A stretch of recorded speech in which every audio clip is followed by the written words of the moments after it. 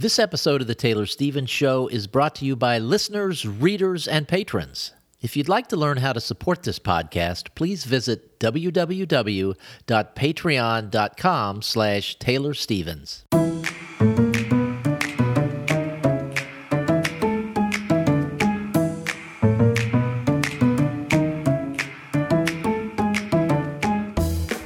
This is Taylor Stevens, New York Times bestselling and award-winning author of kick-ass international thrillers, and this is The Taylor Stevens Show with my good friend Steve Campbell, where we are kicking writing in the butt one word at a time.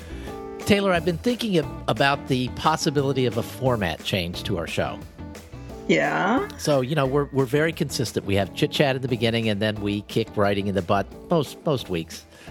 For the majority of the show. I was thinking we could eliminate the chit-chat and just go right to a farm report. I hear you have a chicken story for us today. I promised to force my garden stories on you, and instead I switched over to chicken stories. Yeah, I know. I had something really funny happen this last week, and I was like, aha, I have to tell people about this. So I had been telling you about how I hatched out that last batch or whatever, and the chickens have been hatching their chicks, and I take a lot of them from them because it's the only way that they're going to live. They don't survive long on their own. And every once in a while, a chick will hatch that has some kind of hip problem, and it has to do with whether they get out of how they get out of the shell or whatever. So one of the things that's the problem is called splay leg, and it's like they do the splits.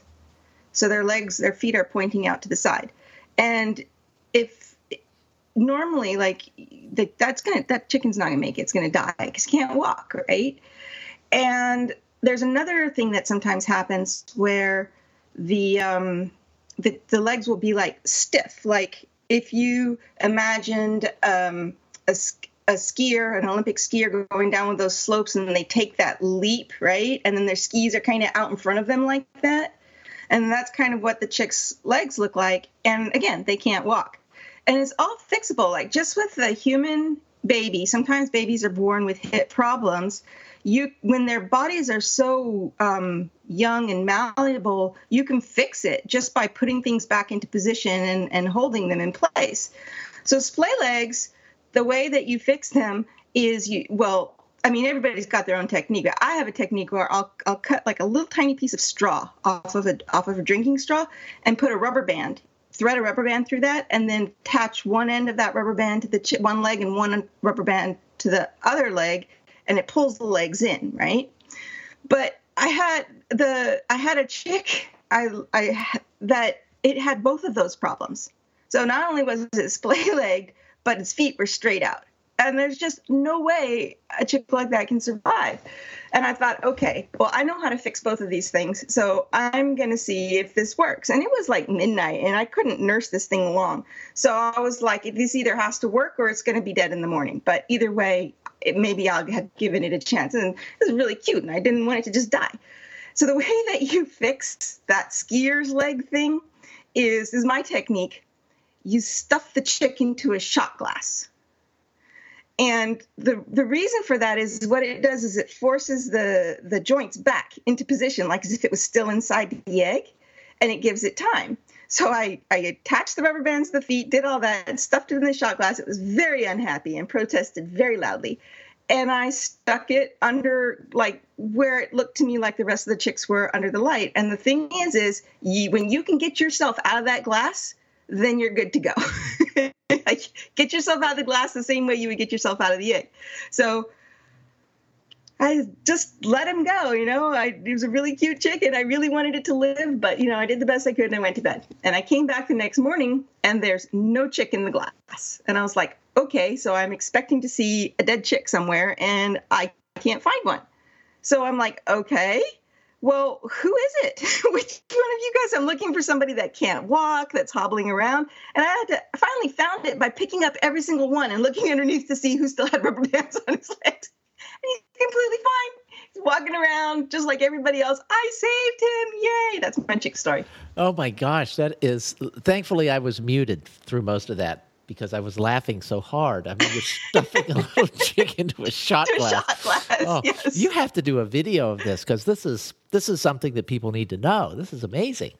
Well, I mean, the information's out there. I didn't come up with it on my own. Like, I've seen other people do different variations of it. I just use a shot glass because that's what's available, and they can't get out of them easily. So they really have to work to stretch their muscles, and it puts everything where it needs to go. But yes, maybe I'll get around to taking a video or pictures or something. And the rubber band thing, that just sounds like fitness bands for chickens.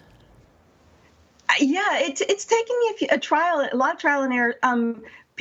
Other people will use it's a tape, but it's like an athletic tape or something they use for binding wounds or whatever. Mm-hmm. But I don't always have that on hand, but I can always find a drinking straw and some rubber bands or whatever. And it's taken me a while to figure out the right ratio between straw and rubber band, and so that it's not pushing their feet up tight against it and hurting them, and just different things. And trial and error, but I have my techniques down. I'm a farm girl now, I guess. I don't know.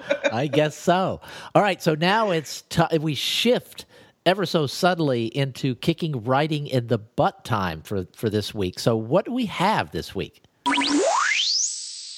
So, I don't know. Can I say that I've been working on the Reggie project? Is that okay? Yeah. Okay, so I've been working on Steve's book. Like people don't know that you've seen this. Okay, and so Steve finished his book. Woo!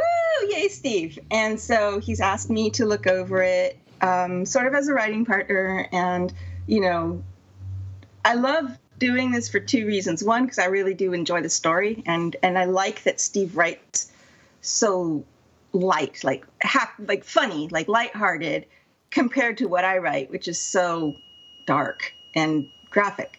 So I'm having fun with it, but it always provides really good material, because when I'm working on my own stuff, there are sometimes ideas of things of what we can talk about, but it's much easier when I'm working on somebody else's because, I don't know, it's just the way it is. So, let's not go any further with that.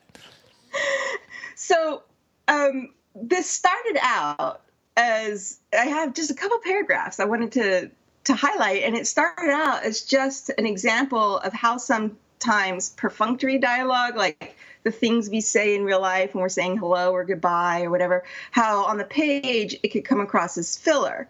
And I wanted to use it as an example of how the best way to avoid that and fix it so that it doesn't feel like just, wasted words. But then while I was breaking this down into notes and stuff, I realized that these paragraphs also, they provided this, like, a really good example. Well, I don't know. It's a lot of explanation for very few words. So how good, in air quotes, this is of an example is entirely subjective. But I thought it provided a good, like, platform or walking the plank to go into more depth about how you can strengthen a scene's ending, how small word tweaks, just small things can completely alter character dynamics or change how a character comes across. And those are things that can have bearings on, like, how likable or unlikable a character is. So it's really small material, but it's kind of like a launch point for multiple discussions. So that's kind of where I wanted to go with this. Okay, let's do it. All right. So before we read this tiny, tiny little excerpt, here's what we need to know. So this is coming at the end of a rather short and very light conversation. And by light, I mean in its tone, because the whole book has a light tone, but also in the sense that it's an interview. Like, the main character is trying to get information, but there's not really any game-changing or plot-changing insider information being handed over. So it's light on substance, I guess you would say, as well. So in terms of moving the story forward, you could almost say that the scene itself doesn't have a real purpose, other than that this is just one of many or several people that the character's interviewing while trying to hunt down the culprit. But the character at this point in the story doesn't even really truly know which direction he's going. He's just interviewing people. So that forgives the lack of substance, but also we gain character history, insight into character history during this interview. So the last time that the characters met, the main character, Reggie, he was a teen, and he was sneaking into the house to visit with the family's youngest daughter. And I put visit in quotes, so you guys can deduce what that means.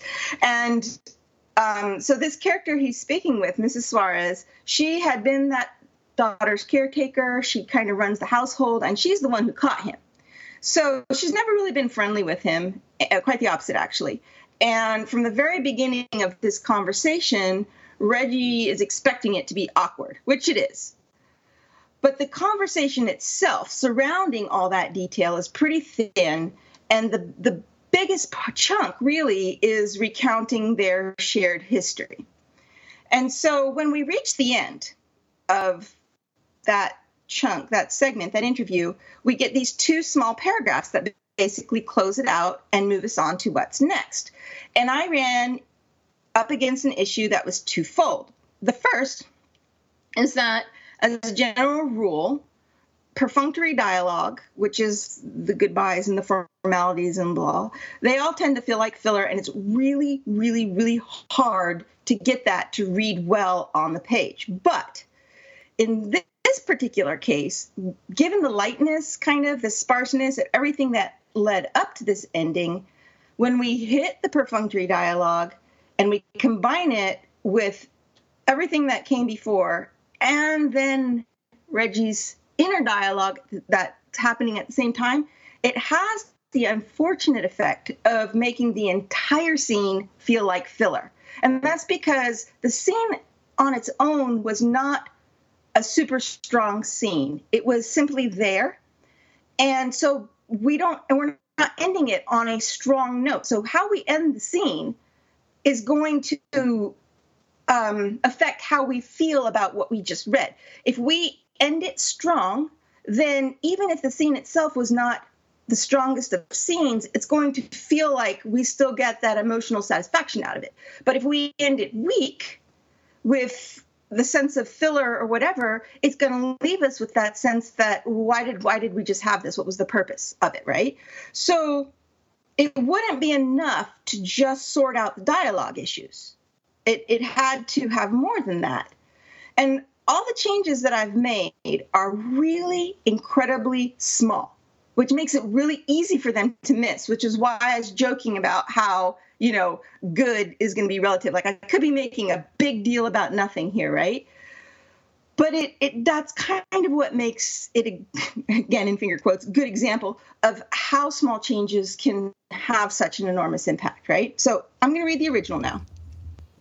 It says, I didn't think I'd get any more from Mrs. Suarez, and quite frankly, didn't think my ego could take her disdain much longer. Thank you for your time, Mrs. Suarez. It was very nice seeing you again. Her eyes narrowed again, but she nodded. Did that mean she thought it was nice seeing me? She stood, took 2 steps towards the hallway, and then stopped. The missus said you'd like to speak with Mrs. Jackson as well. I'll get her for you. And that's the end of that segment. Now, plot-wise, writing-wise, we have to close out this conversation. You can't just, you can just cut it, and there's a certain craft involved in knowing when to cut scenes short. I tend to write long, and I often have to come in and delete huge chunks of scenes at the bottom because they are essentially just filler because I didn't know when to stop. So there's an art form to that. And possibly we could cut this scene short, but easier, I think, is just fixing these 2 paragraphs. So it's a natural instinct, especially when you're writing the lighter fare of things, to end in conversation on the page sort of similarly to the way we would do it in real life, maybe just shorter, quicker, whatever. But the issue, like I just mentioned, is that no matter how you do it, it's still going to come across as filler. So how do you close out a conversation without including any actual boring dialogue? And the boring dialogue meaning, thank you for your time. It was nice seeing you again, blah. And so the easiest, cleanest way to do that is by summarizing the dialogue.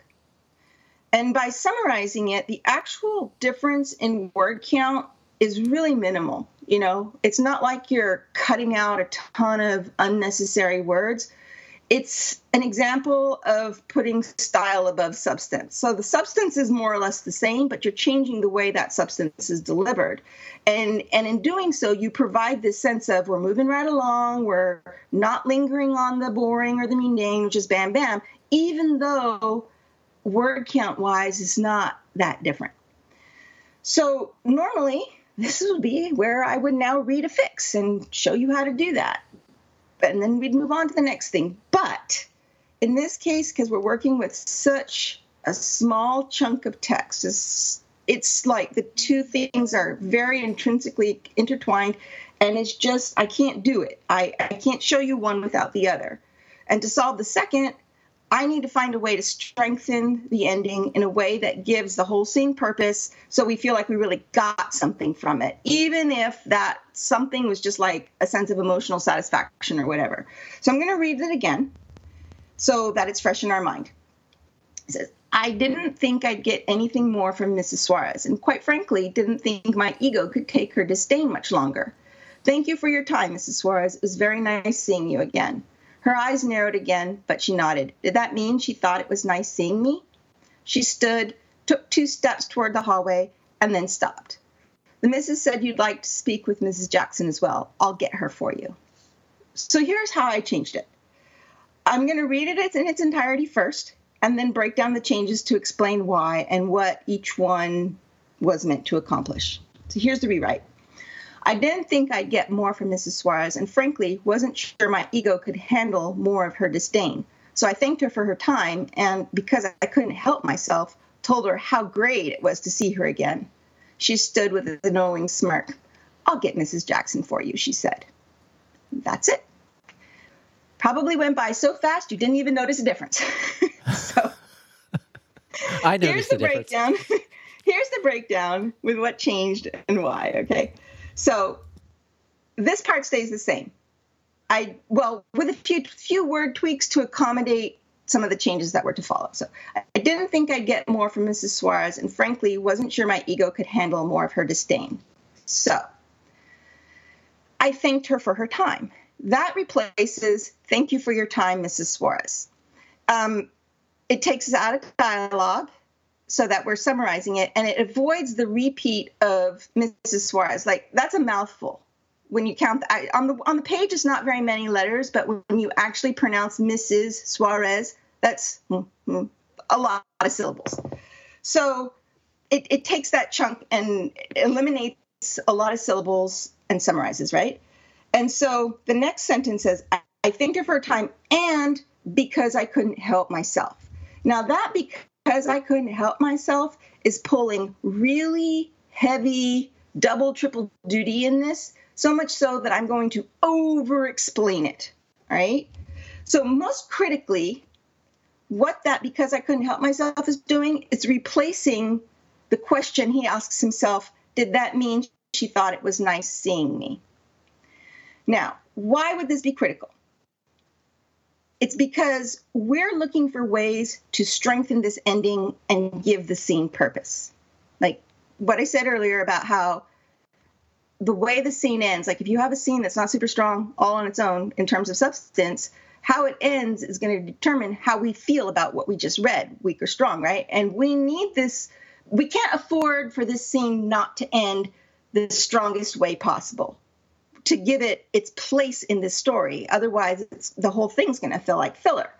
In general, character questions, like the unsureness they convey as the characters are questioning themselves or questioning a scenario, that's the opposite of strength. It's being unsure. It's not knowing your place. It's not knowing what's happening, right? But that's especially true in this particular scene, because up until now, which you guys don't have the, I don't want to say privilege, but you haven't had the benefit of being able to read Reggie has spent a lot of this scene self-deprecating over a history in which his opponent, Mrs. Suarez, had the upper hand. But he hasn't done anything in this whole time to show or acknowledge that that power dynamic might have changed. In other words, he's still coming into this scene as that little kid or young teenager, older, whatever. He was young. She was old. And she had the upper hand in the scenario. And he's coming into it self-deprecatingly with acknowledging the past, right? But he hasn't done anything to fix that, to show that he's not that little kid anymore. So the issue with that is that self-deprecation as humor, it only works when the character is coming from a position of strength. And by strength, I mean like the character's clear-headed, consistent, confident in who they are, whoever they are. I don't mean like, I'm a macho, kick butt type of strength. I just mean strong as a character, secure in themselves, right? When a character self-deprecates and then they follow that self-deprecation with a position of weakness, that is not funny anymore. It's sad. So it's kind of like when we laugh when strong people, successful people, they can poke fun of themselves and we laugh because it's safe. It's like we're punching up. But when we feel pity or like, that's not quite right, when weak people do it because it's uncomfortable, that's punching down. So even though the intent of this scene was humor, because we never fixed it or had Reggie take the upper hand or show confidence, when at the end of all of this, when this is all said and done and it's starting to close out, he goes, did that mean she thought it was nice seeing me? It's not funny. It feels like he's still that kid from the past, and he's trying to get on a good side of this adult who doesn't like him. And it is literally, that question that he's asking himself is literally giving away his power. It's like he's claiming or cementing this lesser position.